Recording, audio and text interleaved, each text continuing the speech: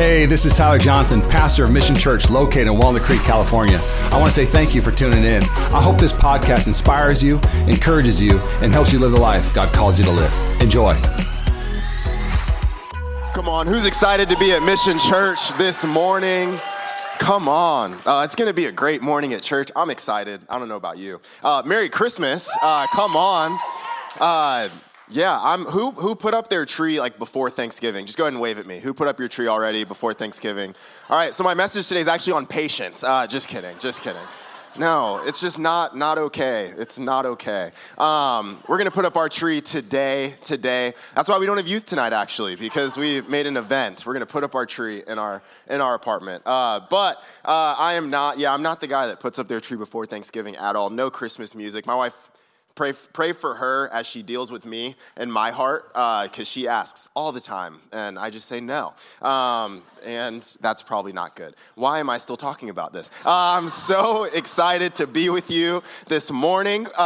Before I get into the message, do we love our pastors? Tyler and Rachel, amazing. Love our pastors. I say this anytime I get to preach, that they're just not normal. They're just amazing, exceptional leaders. And it's such an honor for me and my wife to be a part of what's going on at Mission Church. And it's just been so amazing, just this season we've been in. And then one last thing, we officially launched registrations for next year's summer camp, Mission Youth. Come on. So if you're a youth student, you got to come to summer camp with us. We're going back to Mission Springs, running it back. It's going to be July 18th through 21st at Mission Springs. And then we have the early bird pricing all the way through the rest of the month. It's going to be $295. That covers everything. That's going to cover literally everything from transportation, free merch, to lodging, all the camp activities. It's going to be an amazing time. So you got to come to summer camp. It's going to be great. But this morning, I'm super excited to get to preach.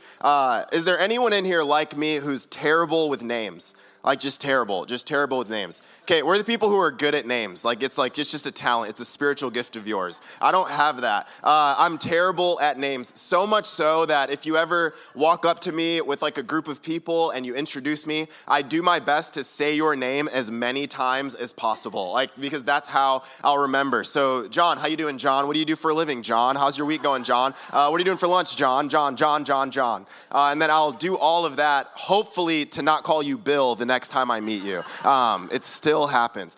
So much so that my friends in college thought it was hilarious. They would bring me random people, whether I had met them or not, and they would ask me what their name is. Literally, I could have never met this person before in my life. Joe, what's their name?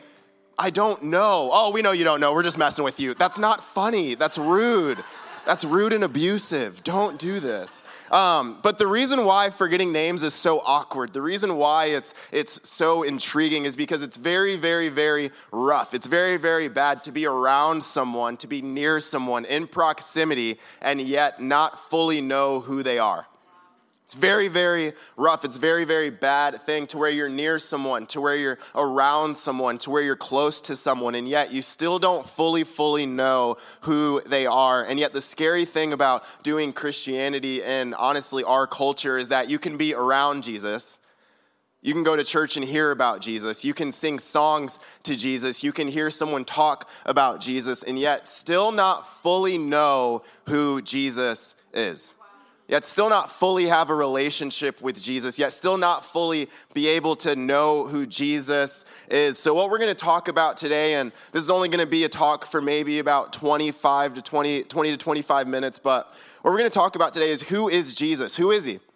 And the biggest quality that I think you have to know when we're talking about Jesus, when we're talking about his character, is you have to know, and this is the title of my message today, is Jesus is a forgiver. Jesus is a forgiver. I encourage our youth students, I always say that if someone is talking at the stage and you're in your seats, your phone should be out and you should be taking notes.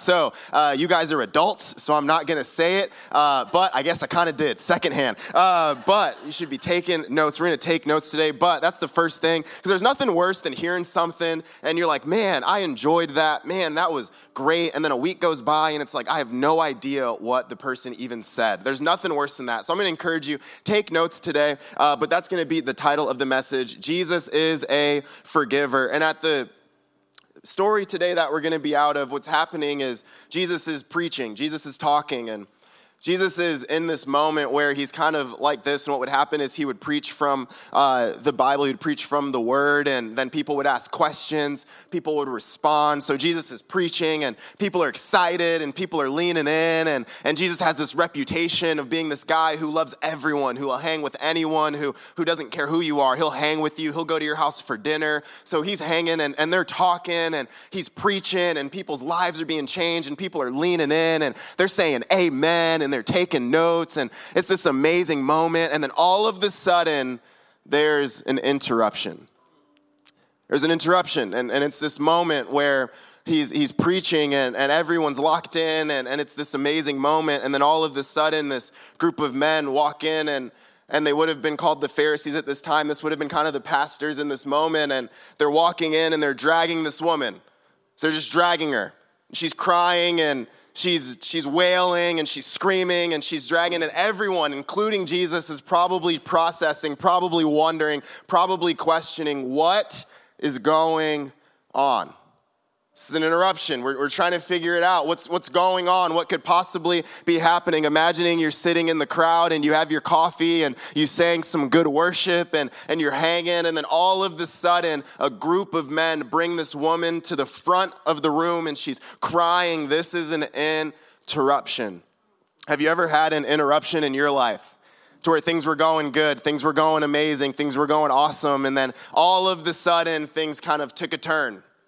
Things kind of took a shift. Things kind of went the way that you never truly expected them to go. This is an interruption. And what happens is in John chapter 8, it says, as he was speaking, in the middle of his talk, in the middle of him speaking, the teachers of religious law and the Pharisees brought a woman who had been caught in the act of adultery.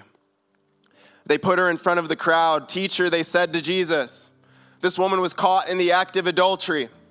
The law of Moses says to stone her. What do you say? They were trying to trap him into saying something they could use against him. But Jesus stooped down and wrote in the dust with his finger. Let's pray one more time before we get into the message. God, I thank you that you're a God that forgives us. That you're a God that loves us, that your love is reckless, that means that it knows no bounds, that it says, hey, you might not deserve it, you didn't earn it, you did nothing to get this except for the fact that it was a gift to you. So we thank you, God, for the love that you give us, the fact that you are a forgiver, God. Do what only you can do. In Jesus' name. And everyone said? Amen.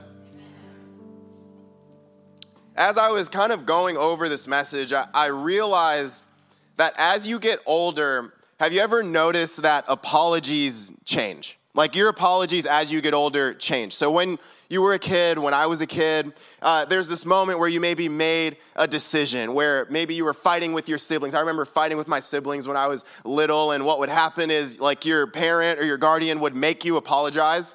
And it's like you would apologize, but you, like, in your brain had done nothing wrong. Like literally you were like, I didn't do anything wrong. Sorry. Like, I didn't do anything wrong. That's on you. I remember being in like the biggest fight with my siblings, like in the middle of the church parking lot, and my mom coming out like, what are you guys doing? Like, this is ridiculous. And then having to apologize and being like, well, it wasn't my fault. I wasn't the one that caused it, obviously. Like, I literally remember being a child and just realizing, okay, I'm apologizing, but I have no like sense of, oh, I've done something wrong. But then as you get older, what's very, very interesting is that, have you noticed that you have this like sense of like, oh no, I've done something wrong more, but you apologize a lot less? Have you noticed that? Have you noticed that like you realize, oh, I've done something wrong a lot more. I've made a mistake. You ever, maybe who's married in the house? Just wave at me. Yeah, have you ever like known you were wrong but just chose not to apologize? It's okay. This is a safe place. This is church. I tell our youth students we're in a Planet Fitness church. No judgment zone. Like literally no judgment zone whatsoever. So I really was like Googling this, and I was like, okay, what are the different type of ways that people apologize when they know they're wrong, but they don't want to apologize? And some of the ones that I found that, if I'm being honest, it's okay if you use all of these, because I have in my life. The but I apology. I'm sorry, but I was really tired. I'm sorry, but I had a long day. I remember one time I'm just going to out myself. I left the fridge open overnight, like the day Paige had bought groceries. I know, stop. And even the next day, stop. I was debating whether I was going to share that or not. Not sharing that next service. So I literally left the fridge open, and Paige is like, babe, the food, we just bought all of this food, and I had known that I did something wrong. I'm sorry, I was just so tired from preaching the word. I was just so exhausted. Stop, don't do that. The but I apology, we've all been there. I was wrong. The blame apology, have you ever apologized, but you really said what the other person did wrong? I'm sorry that you got so angry. I'm sorry that you're so frustrated. I'm sorry you feel that way. I'm sorry that it's all on you. Or the conditional apology. I'm sorry, but I'm waiting to hear if you apologize. I'm sorry. I said I'm sorry. Oh, you're not going to say it back? Cool. Sounds good. The conditional apology. Has anyone ever done the evaporating apology? I'm going to say sorry, but I'm only going to say it once. I'm sorry, what? I'm not saying it again. I'm not. I'm apologizing. Or this is how, this is funny. This is how, if you're married, if you're in the room, this is how you apologize when, you maybe had a fight and it lingered, but you don't want to apologize again. This is how you apologize. This is how I apologize, at least. You start, offering things just randomly. Are you hungry? Do you want anything? Do you want to watch this? You sure? You want to go get some ice cream? That's an apology. That's an apology right there. Are you hungry? Yeah, that's an apology. But what's very, very interesting is that we all can agree how you respond, right? How you respond when you make a poor decision matters. Do we all agree with that? Wave at me if you agree with that. Do you agree with that? Yes. How you respond when you make a poor decision matters. But what I think is even more important to understand is how does Jesus respond when you make a poor decision? How does Jesus respond when you make a poor decision? So we have this moment where the Pharisees have brought this woman to Jesus. They have brought her to Jesus and they've said, Jesus, the law of Moses, the law says that if you were caught in the act of adultery that you should be stoned, but what do you say? But what do you say? The Bible even tells us they were trying to trap him. Well, how do we know that they were trying to trap Jesus? Well, what was the law that they were referring to? So the law of Moses would have been their Bible. It would have been their law. It would have been what they believed in, what they fought for. So this would have been their law. But how do we know that they were trying to trap him? The Bible says in Deuteronomy 22:22, this is what they would have been referring to. It says, if a man is caught having sexual relations with a married woman, both the man who had relations with the woman and the woman herself must die. In this way, you will purge evil from Israel. So how do we know this was a trap? Well, first of all, both parties were supposed to be brought. So the man was nowhere to be found. So we know that this was a trap. How else do we know this was a trap? Well, actually in the Roman government, which they would have been under the Roman law, you were not supposed to bring a person like this to a priest. You could not just do an execution. Jesus did not even have the legal authority to be like, yes, you should stone her. She actually had to be brought to a judge. She actually had to be brought to somewhere else. All of them would have been charged for murder. So Jesus didn't even legally have the position in this time to make the call that they're trying to have him make, which shows me that this is not a question of law. This is not a question of what is right and what is wrong. This is actually a question of tolerance. Jesus, how far are you willing to go for this whole friend of sinners thing? How far? How far are you willing to go? What's the farthest? How far can you really go? Jesus, what do you say? Because the law says that she should die. The law says that we should stone her. The law says that she should be punished. But Jesus, what do you say? What do you say? This is the biggest question that I get from people all the time. The Bible says this, but what is the church's stance on it? The Bible says this, but how does Jesus feel about it? The Bible says this, but what is the position that's being held? Jesus, what do you say? What I find very interesting is that the first thing that Jesus says in this entire story is nothing. It's the first thing he says, nothing. Jesus says nothing to her. Jesus doesn't even address the men, but what's the first thing he does? He stoops down to her. It's the first thing he does. Jesus does not say anything to her, but what's the first thing he does is he stoops down to her. And in this culture, a Jewish man is never, ever supposed to, of Jesus' stature, he's never supposed to be at the same level, at the same eye level of a Jewish woman. So Jesus stoops down to her. This is important. This is important to understand. This is important to realize. Why? Because point number one, what is the first thing that Jesus does when he forgives us is Jesus meets us where we are. Jesus meets us where we are. He stoops down to where she is. Jesus, this great teacher, this great preacher, this great man, this great person, this great healer does not stand to the level of the Pharisees, but he stoops to the level of the sinner. He doesn't rise. He doesn't boast in his authority. He doesn't boast in his power. He doesn't boast in all that he is. But what does he do? He stoops down to the level of the sinner, saying, hey, before I say anything to you, I need you to understand that I'm with you. Before I say anything to you, before I address what you have done, I need you to understand that you're in my presence. In your life, in my life, what's going to happen is that you're going to have moments where you feel like you're in a place of shame. You're going to have moments where you feel like you're in a place of condemnation, where you feel like you're in a place of guilt. But the biggest thing that you have to remember is that you are not in those places alone. The biggest thing you have to remember is that you're not in those places by yourself. Why? Because Jesus meets you where you are.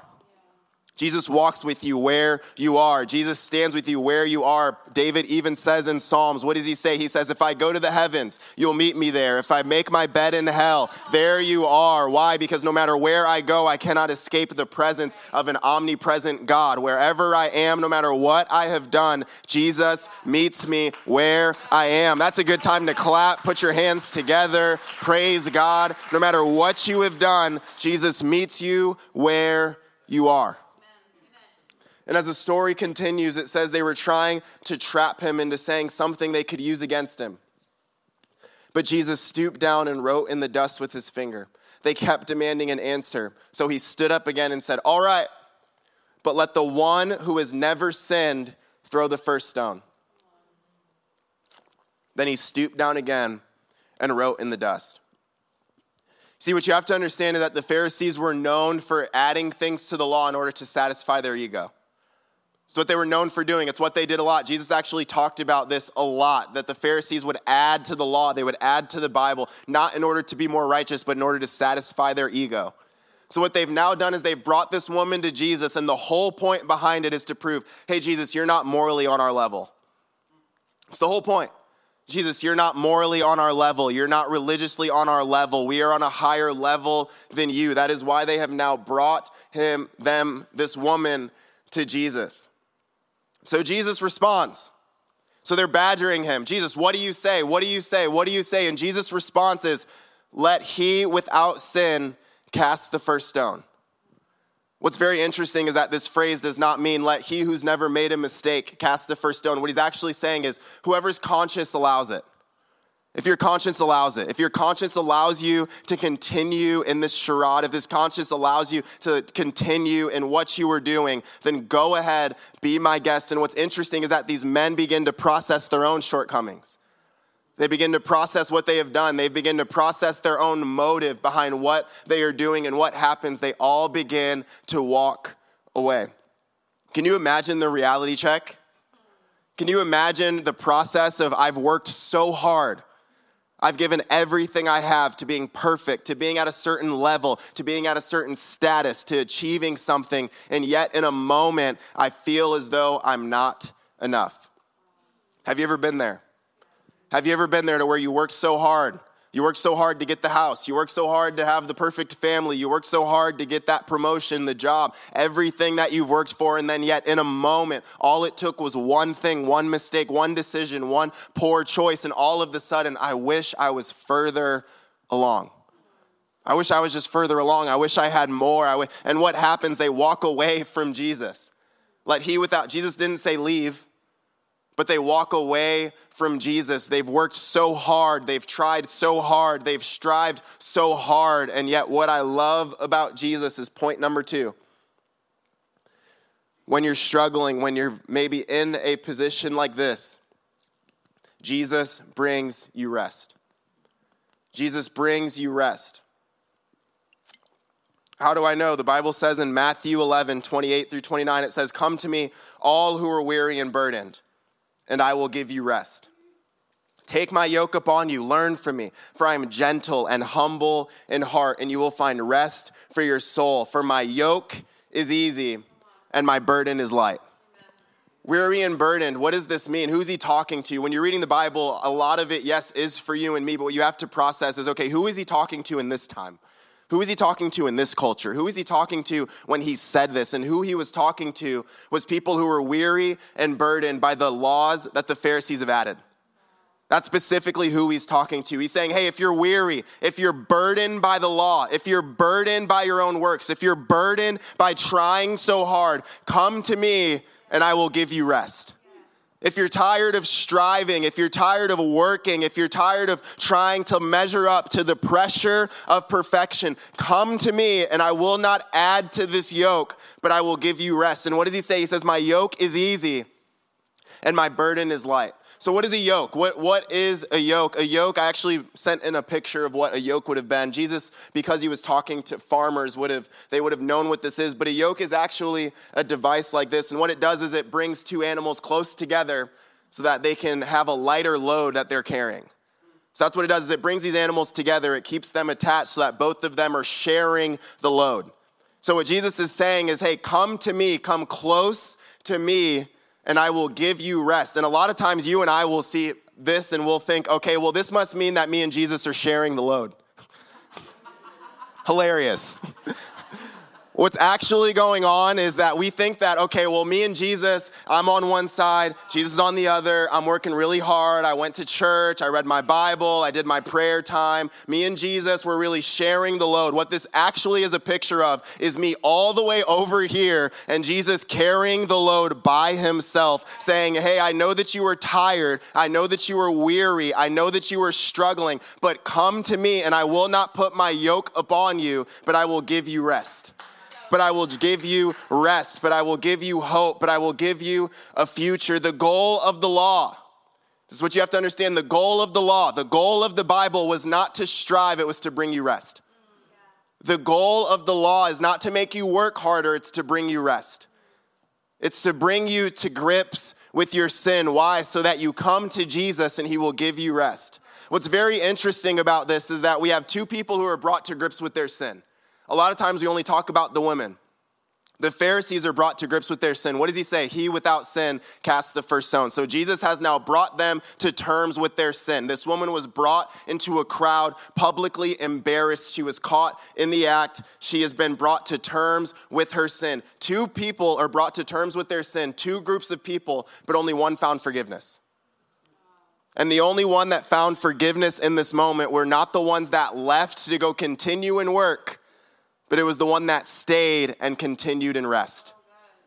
So you have to understand is that forgiveness and walking with Jesus and having a relationship with God is not going to happen by works, but it's going to be happen by staying close to Jesus and continuing in rest.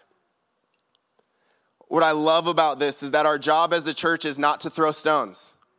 Our job as a church is not to cast stones, but it's actually to provide a place for hurting, broken people like you and like me to come together and say, yes, I don't have it all figured out. Yes, I am still struggling. Yes, I still have a lot of questions, but I will come to Jesus where I can find rest.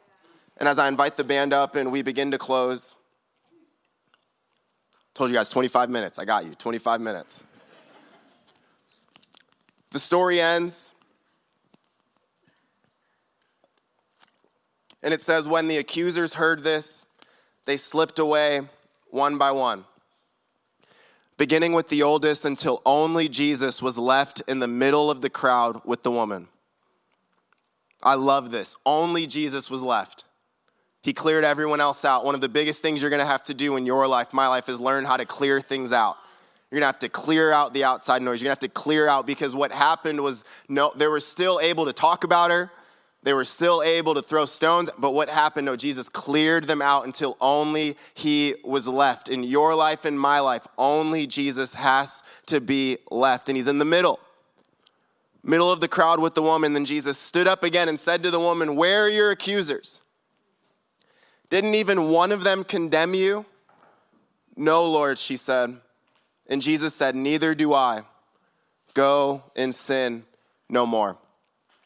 Just wave at me if you've ever taken any type of AP class. Okay, so I was not the AP student growing up. I graduated with a solid B average, and B's get degrees. But I don't say that to your students, so don't. I don't.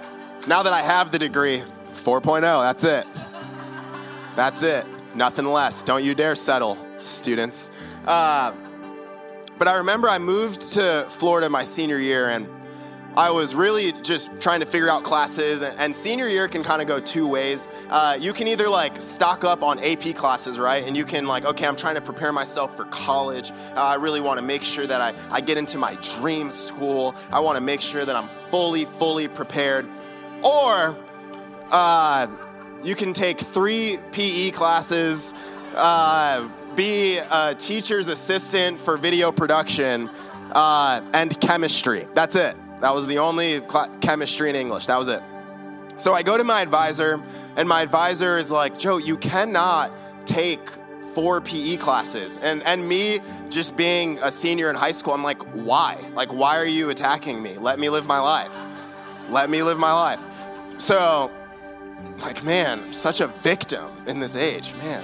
Guidance counselors, school lunch, what are we doing? So she's like, okay, well, I have to add classes. I have to take some of these classes away. So what she does is she says, okay, I see that you were in Spanish 1. I see that you were in Spanish 2. How do you feel about taking AP Spanish? And I'm like, all right, let's go for it. Why not? Why not? Now, I loved Spanish 1. I loved Spanish 2. So I'm excited. I'm fired up. I can't wait. Like, I love learning about other cultures. I love it. So I go and what I forgot to tell her was I had really only retained like 2 phrases. Hola, me llamo Joe. Hi, my name is Joe. Donde está el baño? Where's the bathroom? That was it. That was it. So now that I've taught you those 2 phrases, you now are qualified for AP Spanish in the school system. Got me. So I get to class, and it's this moment where I walk in, and kids are already talking in Spanish. Like, I'm like, overachievers. Like, seriously? Class hasn't even started yet. The teacher comes in, and she's nice, and she's there, and she says this statement, and it shook me to my core. I'm like, I still honestly have anxiety and PTSD about it. She says, "I know I'm speaking in English now, but don't worry. I'm only going to be speaking in Spanish for the rest of the year." Worried, extremely worried. So she then starts going up and down like the classroom, kind of like in snake form, and she's speaking to kids in Spanish, and they're responding. And I have no idea what they're saying, like, at all. And I'm so upset. Like, I'm like, what is going on?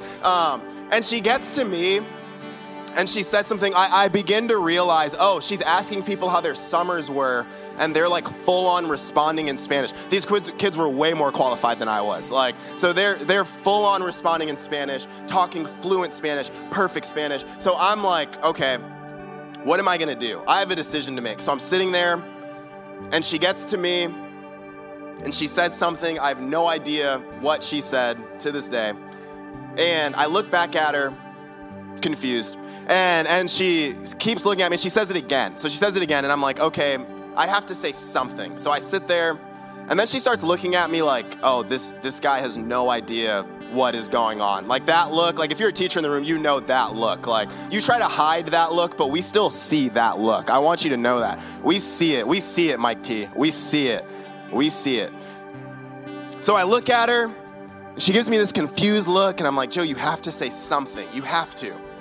So I look at her, and I stand up, and I look her in the eye, and I say, Hola, me llamo Joe, donde está el baño? She says, this is a true story. She says, down the hall to the right. I walked out, never went back. Literally, never went back to the class. Never went back to the class. You could have told me that class was in Narnia. I'd have to believe you. Like, I don't even know if that class fully existed. Did I dream this whole, literally, I never went back. I never went back. But I remember sitting there and everyone is around and everyone's there and everyone's talking and everyone's having a good time. And I'm the new kid, and I remember sitting there and having this moment. I remember having this moment of, I just feel like I don't belong. Like, I remember having this moment of, like, I just feel like I don't really belong here. I feel like I'm not supposed to be here. Everyone else knows more Spanish than me. Everyone else has more friends than me. Everyone else has been at this school longer. They actually can respond when the teacher's talking. I feel like I don't really belong. And I would question in a room like this, especially this size, if you walked in and the first thing that you felt was, I feel like I don't belong. I don't really know the songs. I don't really know the Bible. I don't really know who Jesus is. I don't really know what's going on. I just kind of came here because my family invited me. I'm just in town for the holidays. I feel like I don't belong. And there's this moment in this story where I can imagine this woman is sitting here and she's like, what do I do? What do I do? Where do I go? I've just been dragged in front of a crowd. I have been embarrassed. They are here. Everyone's looking at me. Imagine the conversations at the water cooler the next day. I feel like I don't belong. And Jesus looks at this woman and he says, woman, where are the people that accused you? Where are they? Where are the people that condemned you? Can I tell you something this morning? Cancel culture was around way before, 2020. Except when you got canceled in Bible times, you died. You're like, oh, I'm getting canceled. They unfollowed me. No. In Bible times, you died. It's way worse. Where are the people that canceled you? Where are the people that condemned you? Where are the people that said you no longer could be here? I don't know. They're gone. Has no one condemned you? No. Well, neither do I. Go and sin no more. Go and sin no more. Just go and sin no more. I don't condemn you either. Go and sin no more. I give you another chance. Go and sin no more. I love the way that this is even translated. Some translations even say, leave your life of sin. They don't just say go and sin no more. They say leave your life of sin. Can I say something that I heard a pastor say? We have to stop reading the Bible as if God is a high school football coach. This is not a go and sin no more, or else you're going to go on the line. Go and sin no more. Come on. What are you doing? Figure it out. No, this is a plead. This is an invitation. Leave this life of sin. Leave this life that leaves you feeling empty. Leave this life that leaves you feeling as though you have no confidence. Leave this life that has you wondering, will my kids even respect me if they know what was going on? Leave this life that has you questioning, is my marriage going to even make it if I continue? Leave this life of sin. Go and sin no more. This is not a coach talking to a player. This is a father talking to his daughter. Please leave this life of sin. I have so much better for you. I have so much better for you, so much more life, so much more hope, so much more joy. How do I know Jesus is a forgiver? Because point number 3, Jesus gives another chance. He gives her another chance. This is so important. This is probably the most important part of the message, what you have to understand. Jesus gives her another chance. He says, all right, you're right. Someone has to pay for her sin. Someone. You're right. You see, what's very interesting about this moment is they have put Jesus in a trap, but it's a very good one. Because if Jesus sides with the Pharisees, he can no longer be a person of grace. But if he sides with the woman, he can no longer be a person of truth. You see, if I side with the Pharisees, well, what kind of friend of sinners is that? That without even going through the legal authorities, he would authorize the execution of a woman who has made a poor decision? What kind of friend of sinners is that? But then he also cannot side with the woman, because if I side with her, well, then what is he doing? Condoning a life that is destroying her. He's condoning a life that is killing her, a life that is hurting people, hurting her marriage, hurting families, hurting the people around her. So Jesus is in a predicament. So he says what? Someone has to die. That's what the Bible says. That's what the law says. You're right. Someone has to pay. But where you got it wrong was that it's not going to be her, but it's going to be me. She gets another chance. You thought you were going to execute her? Well, you're actually going to execute me. She gets another chance. You thought that you were going to bring her to the end of her life, but you were actually going to bring her to the beginning of her life, to a man that would love her, to a man that would cherish her, to a man that would care for her, to a man that would restore her, to a man that would send her on her way and say, leave this life of sin, go and sin no more. So what does this mean for you and me? Why does this matter? Why does this matter? Why does some random woman being forgiven 2,000 years ago affect you and me? Because this week there's going to be a moment in your life, in my life, where you're going to be at a moment where you were brought to terms with your sin. And you're thinking, well, no, not me. Yes, you. Yeah, you. You're going to be brought to terms with your sin. You're going to be brought to terms and you're going to process, I shouldn't have said that. I shouldn't have did that. I shouldn't have responded that way. And in this moment, you're going to have a choice. The same choice as the Pharisees and the same choice as the woman. Will you leave or will you stay? Will you walk away or will you stay? Will you walk away into the same burdens, the same yoke, the same striving, the same work? No, I got it, God. We'll figure it out. I know what I'm going to do. I'm going to do this. I'm going to do that. I'll figure it out. Or are you going to stay broken, hurting, just let God, I got nothing else for you. And what will happen? He will forgive you and say, go and sin no more. Why? Because Jesus is a forgiver. It's who he is. It's what he does. It's his character. It's who he is. And because of that, we now can have new grace, new mercy, and new love. Why don't you go ahead and stand to your feet? We're going to close this morning.